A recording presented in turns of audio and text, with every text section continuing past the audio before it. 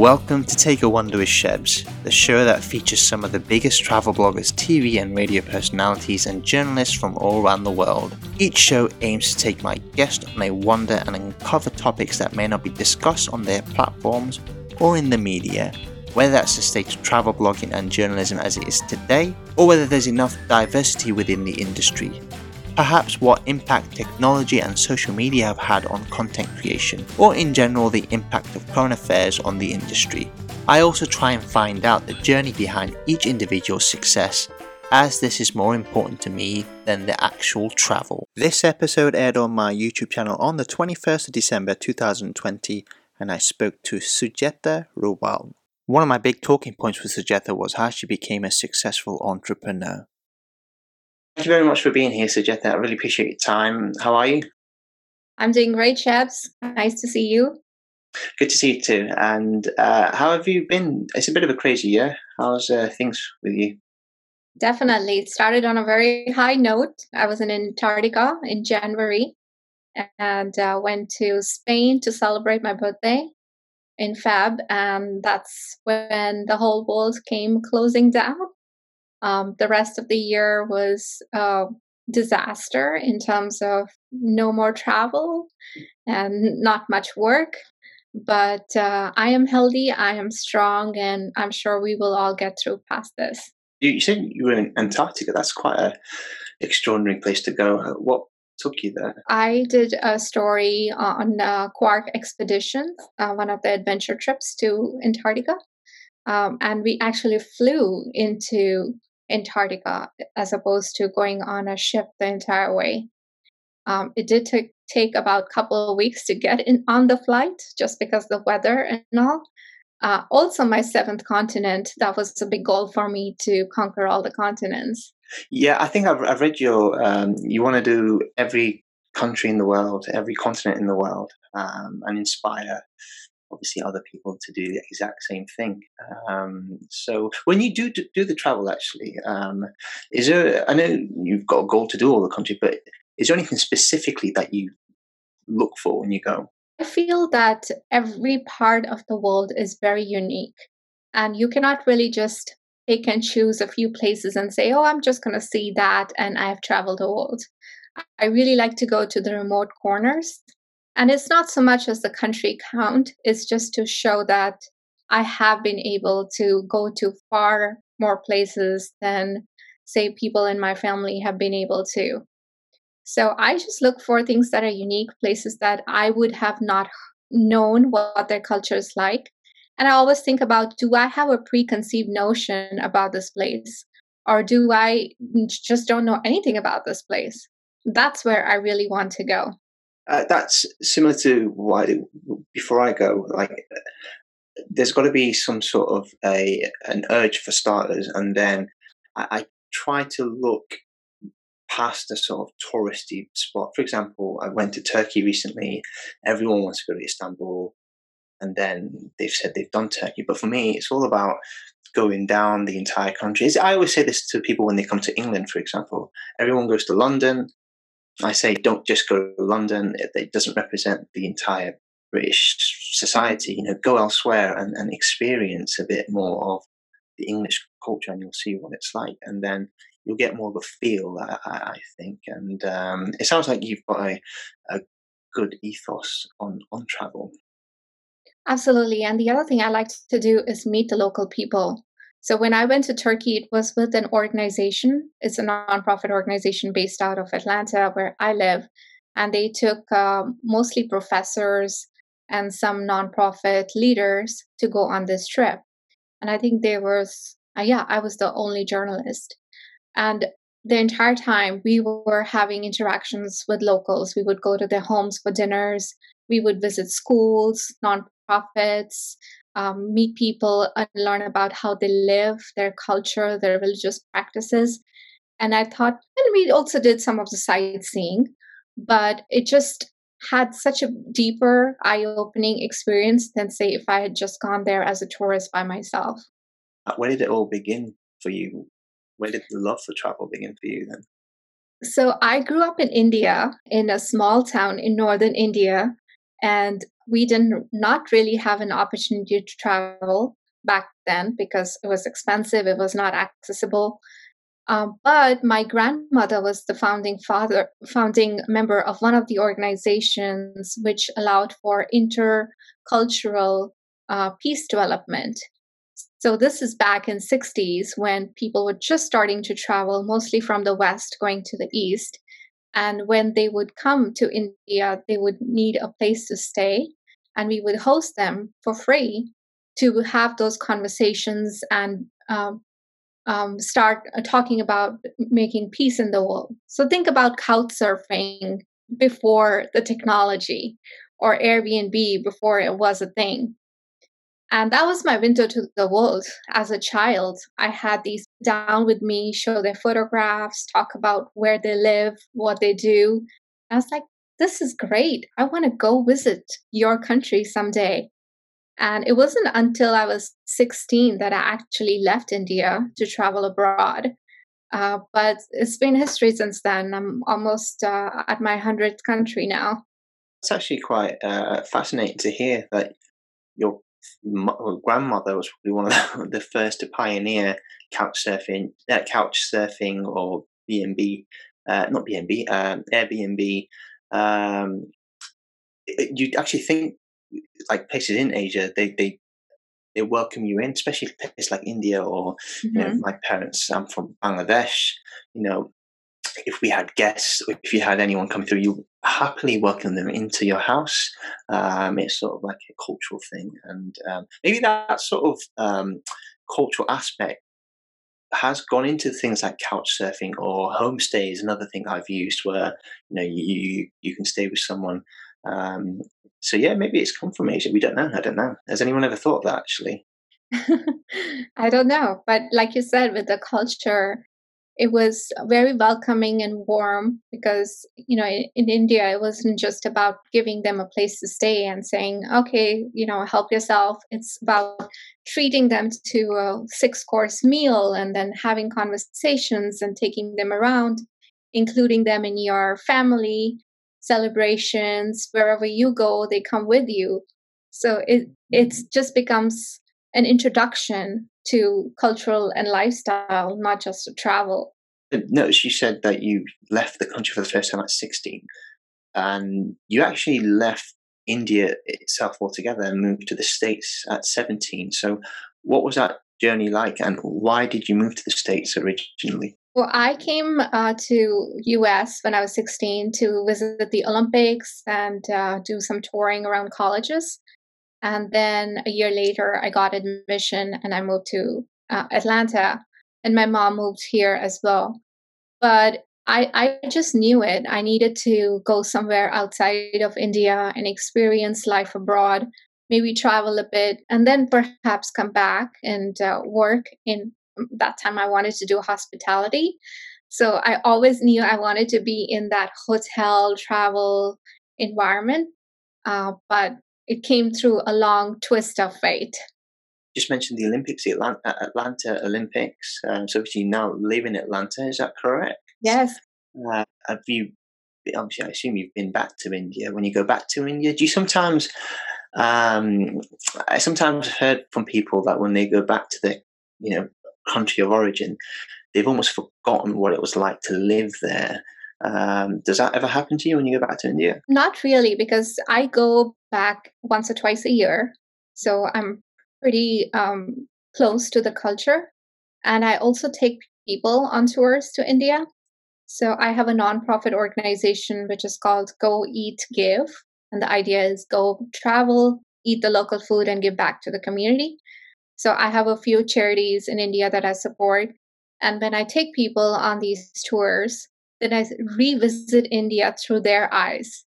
And they point out things to me that I would never have thought of while I was growing up there.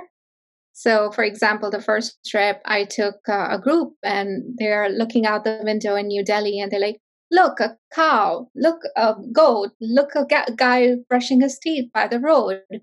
And for me, it was like, these things already existed. It's just I was so used to them that I didn't think it was anything unusual. Well, when people point it out to me, then I'm like, oh, you're right. We are an unusual country. Yeah, I think that's sometimes the beauty of a country, though, isn't it? Because you wouldn't necessarily see someone brushing their teeth outside here in England, for example, or in the US. But I think that's part of travel. You know, you learn different things, different cultures, and hopefully you take some of that away with you and go, oh, you know, it's not abnormal seeing something like that. Do you get what I'm saying? So Mhm. it's part and parcel of travel. And in Atlanta, by the way, I wanted to ask you, and is it an Indian community that you can sort of socialize with? Is there an Asian community? There is a huge Indian community here. I don't necessarily feel I hang out with the Indian community more than any other community, just because my whole reason for being here, living here, is I want that multiculturalism. So I have friends from almost everywhere in the world who live here in Atlanta. And I don't live in a predominantly anything neighborhood. I cook almost a different cuisine every single day. So it was probably one of the reasons I didn't move back to India is because I love how diverse we are here.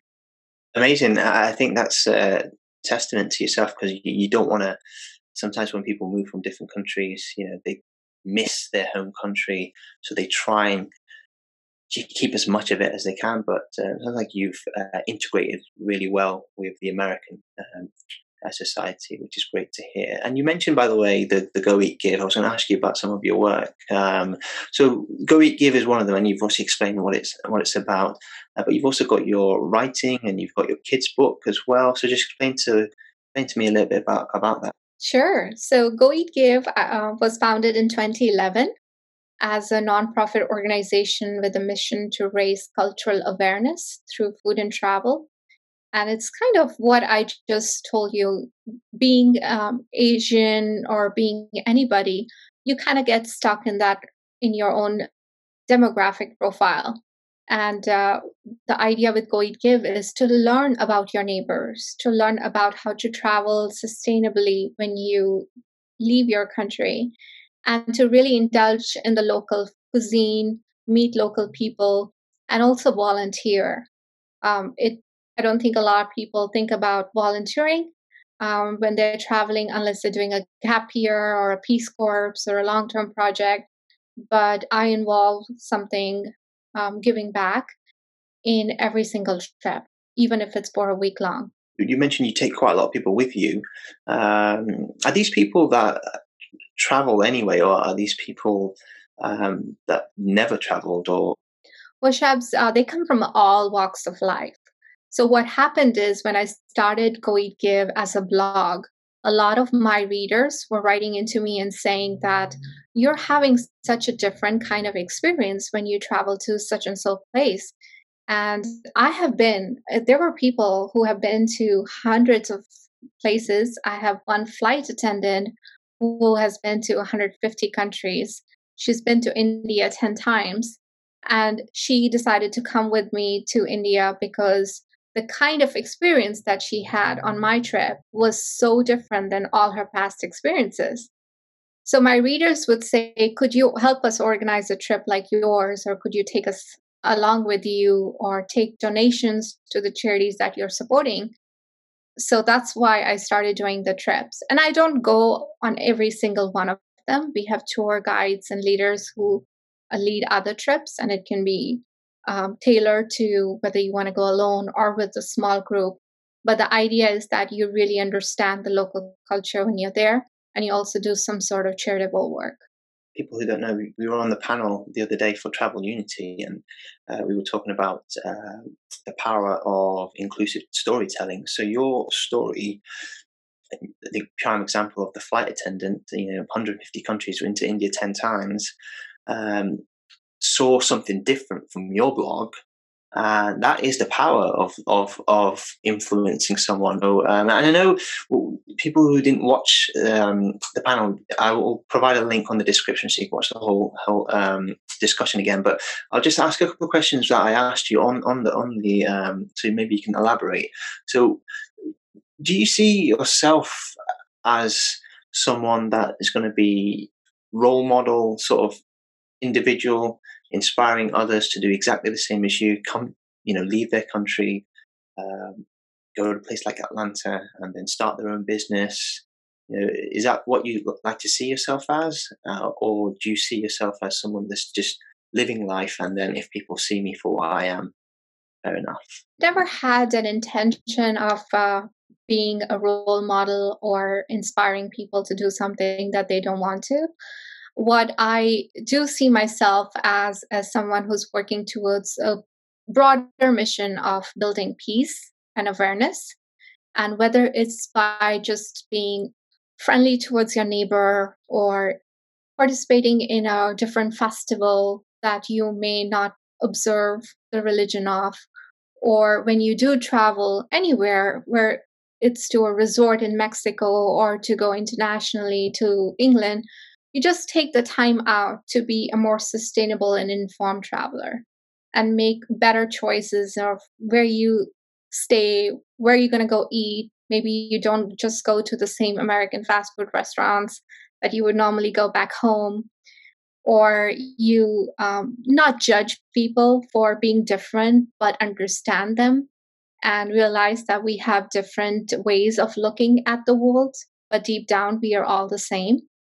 So that's the broader mission, which I'm doing through my writing, through books, through speaking, whatever it is that people want to see me as, just if they can take that message back home. I didn't get time to elaborate on why I asked that question. So I see myself as, you know what it's like. So the Asian community doesn't really see traveling as a job, really, or you can make a career out of it. So sometimes I still have to fight family members here to say, well, this is what I'm doing, why I'm doing it. And they're like, well, is it secure?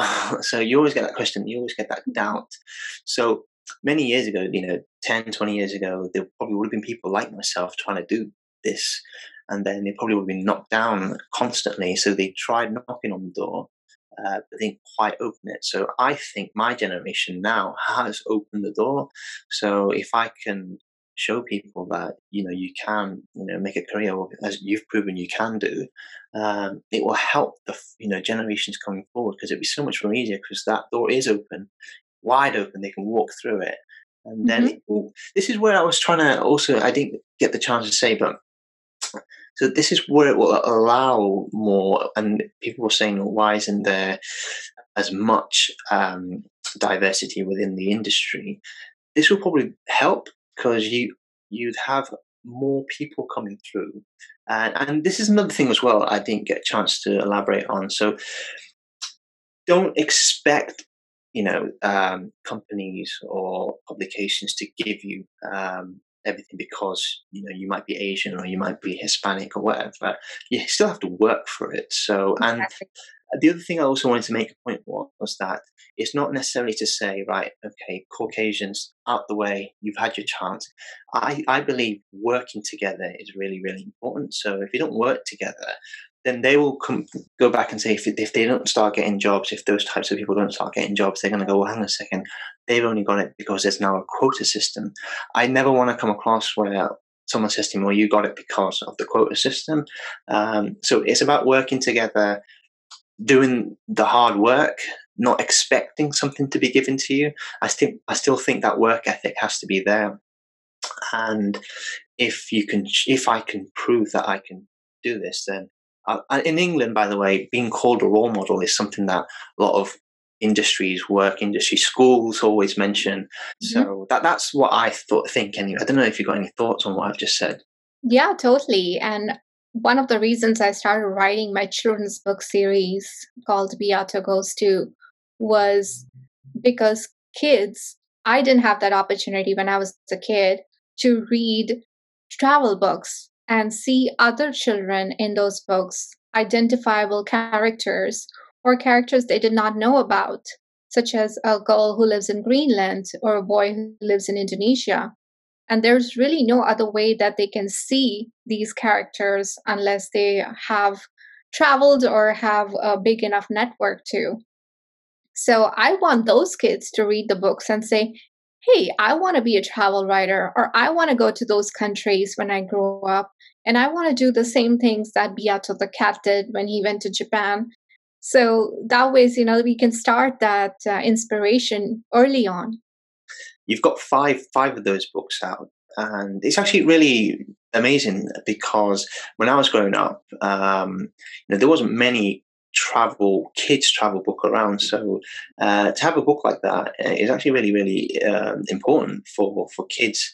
And do you go to schools with it and stuff, and try and get curriculums to read to kids with them? Absolutely. So, like you, I didn't have any travel storybooks either growing up, and there was so limited what you could find, mostly written by Western authors. So, I do go to schools, I speak virtually as well, go to libraries, and whenever I'm traveling, I also reach out to local schools and say, hey, I'm in the area, so I'd love to stop by. And when these kids see somebody who is, first of all, she's Asian, she lives in the United States, and then she's writing about Japan or Brazil, they're a little bit confused, but then they're like, wow, if somebody like her can do it, maybe I can do it too. And the world is much smaller than, say, my neighborhood or my city.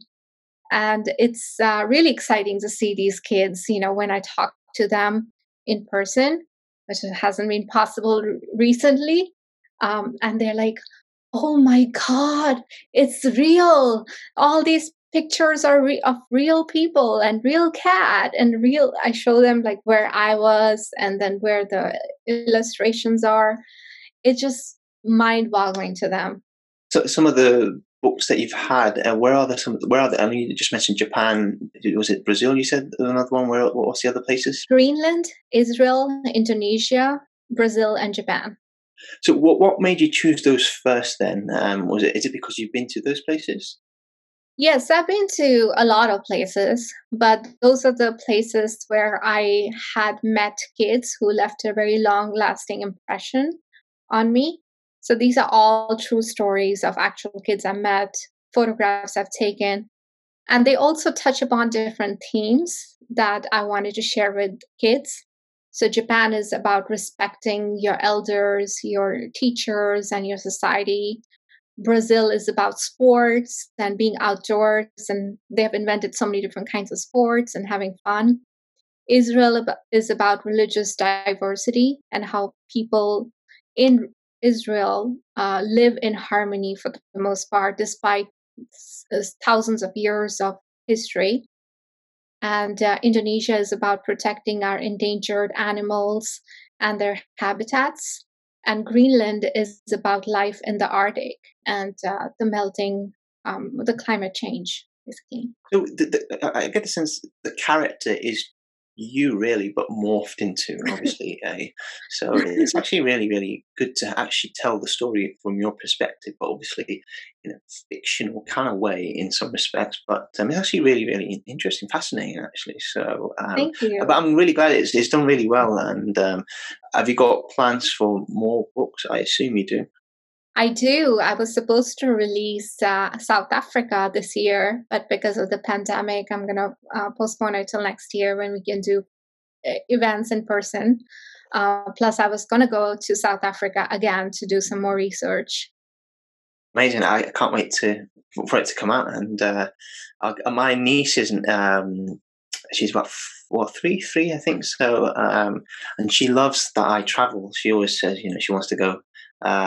In Asian cultures, cha-cha is like uncle. Mhm. So she was go, oh, cha-cha's gone away, and so I'll buy it for her. So I can't wait. You've also done a lot of writing for big publications. So how did that all come about? I started by writing restaurant reviews in Atlanta. That was my first job, which was meant to be a hobby because, as you said, that we don't really in South Asian culture think writing is a job. So I had my full time finance investment job during the day, and then I would write for restaurants in the evenings and weekends. And it was a great way for me to try out new food and do something on the side just for fun. But as that began to grow, then other magazines started asking me to write food articles. And speaking of diversity, a lot of publications kind of pigeonhole you towards writing about Asian food because they think that's what you know best, which I do know a lot about Asian food, but I know equally about other cuisines now. But so, yeah, I was writing for some Indian um, recipes and food. Then I started writing for other magazines and travel and started my blog. So it kind of grew organically. And over a few years, it came to a point where I stopped doing my day job and went into writing full time. This is again what I was trying to make the point of. You've really worked hard, 7 days a week, the work ethic you've put into it, and uh, publications, organizations recognize your hard work. So this is what is required rather than you think you should be owed something. So I really I admire hard work anyway when I see someone that's gone through their graft, because my granddad was like that when he moved to England in the 60s. No one gave him anything. He had to work for it. So I think that's instilled within myself, but I can see that it's there for you as well. So but the other thing I was going to ask you about your writing, obviously you do a lot of travel writing, and obviously you've not been able to travel this year as much. And one of the companies that you do write for is CNN, and they've Mhm. not done any travel publications for a while. So, but you have traveled though since the pandemic. So what's that been like for you? In terms of, have you found it easy, safe? What's your thoughts on it?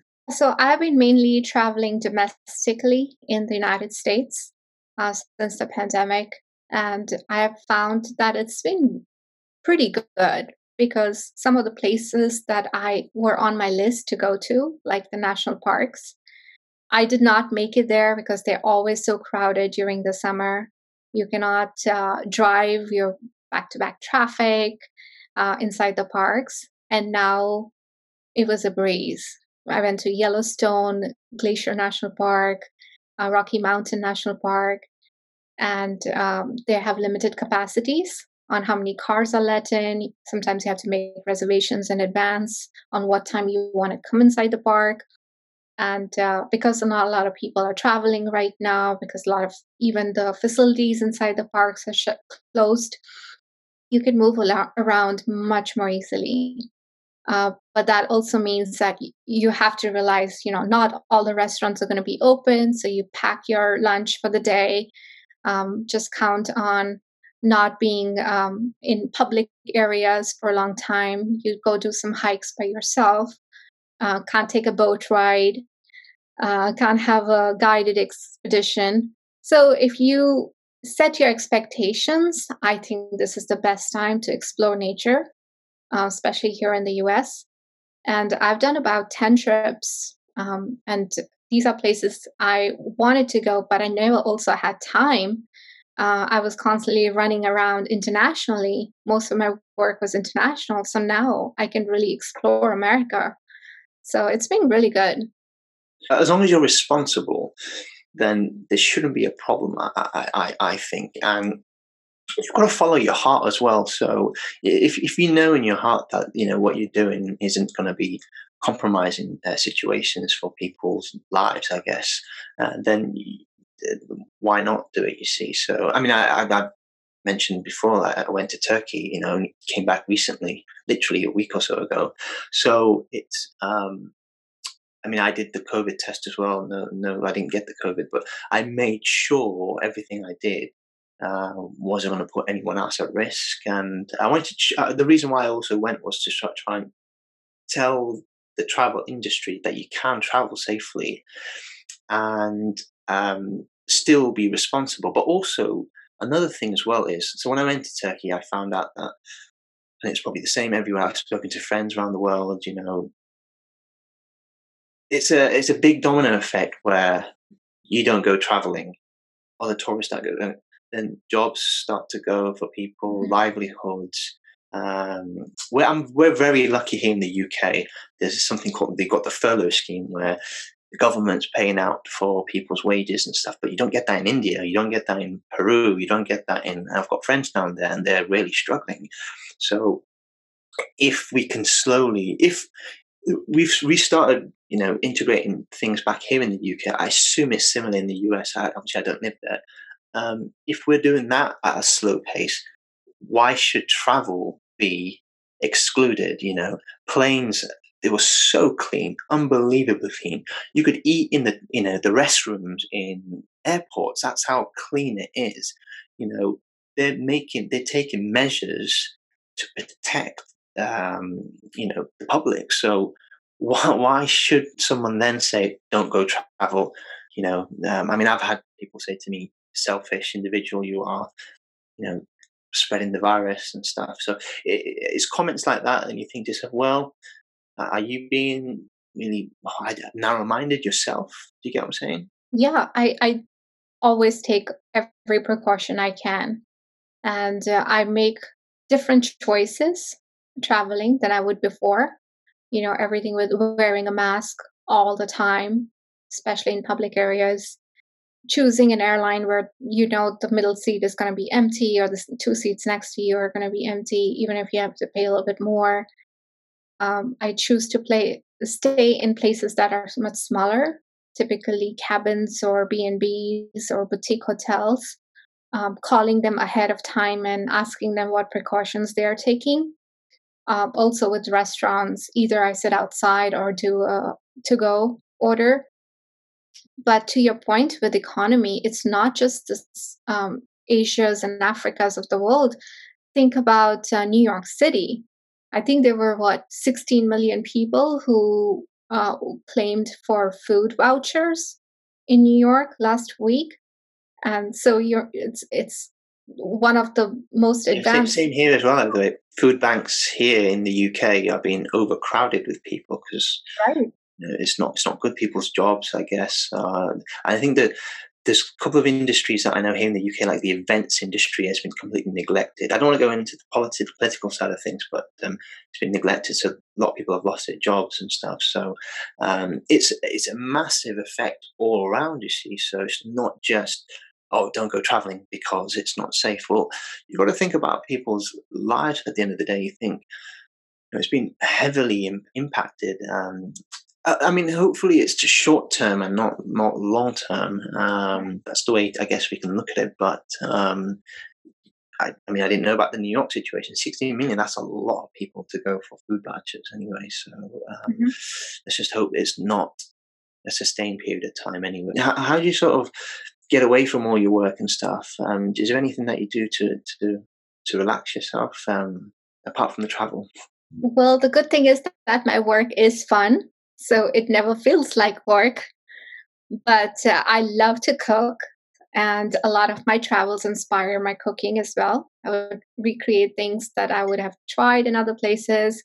I always bring back some recipes and spices or ingredients that can only be found there. And that's how I've been keeping myself busy for the most part during the last few months. Have you done anything unusual during lockdown? Any new hobbies or anything? New hobbies? You haven't started playing chess or anything with people? No. No, I used to play a lot of chess growing up, but I've been doing a lot of hiking. And just around Atlanta, I did not know there were so many hiking spots. So every weekend, my husband and I pack up for the day and we go and explore a different park or hiking area. And a lot of times we are the only ones there because nobody knows about these hidden gems. Actually, that's the funny thing because similar to here where I live, I've done so much now walking to places where I've never walked to, and you don't realize what's on your doorstep, which is the thing. I do. One of the things I always do is UK trips throughout the year. I've not obviously done as much this year. Obviously, it's funny because now it's become staycation, and it wasn't really known as staycation. Obviously, it's become a thing now. But there's certain things on your doorstep that you've already got that you neglect, and you're like, I've got a beach here, and I before the lockdown, I never ever went to it. So now every day that I walk down and sort of like admire the view and stuff. Prior to that, I just didn't bother. Because I was always moving around, but mainly abroad as well. So it's just nice that you got stuff now on your doorstep. But what would you say? Would you have a memorable place then that you visited that you want to go back and back and back? I know you said you go to India quite a lot every single year, but is there any other place apart from India that you go back to? I've been a dozen times to Italy. I just love it. What's Italy got then? Just the food, the culture, the people, the sites, the history, all of it. So same thing with Indonesia. I generally take a tour to Bali, where we work with a project called Bali Children's Project, and it helps kids who are normally not able to afford to go to school. You'll be seeing them selling souvenirs or asking for money on the streets, and we enroll them in school programs. So again, going back to, it is the traveler dollars that are invested in helping those kids in need. And now with not having the travel money coming in, it's very difficult. But I had plans to explore more of Africa this year, um, for my book. South Beato goes to South Africa, and then also going to some of the other neighboring countries. So hopefully that's what I'll be able to do once the world opens up again.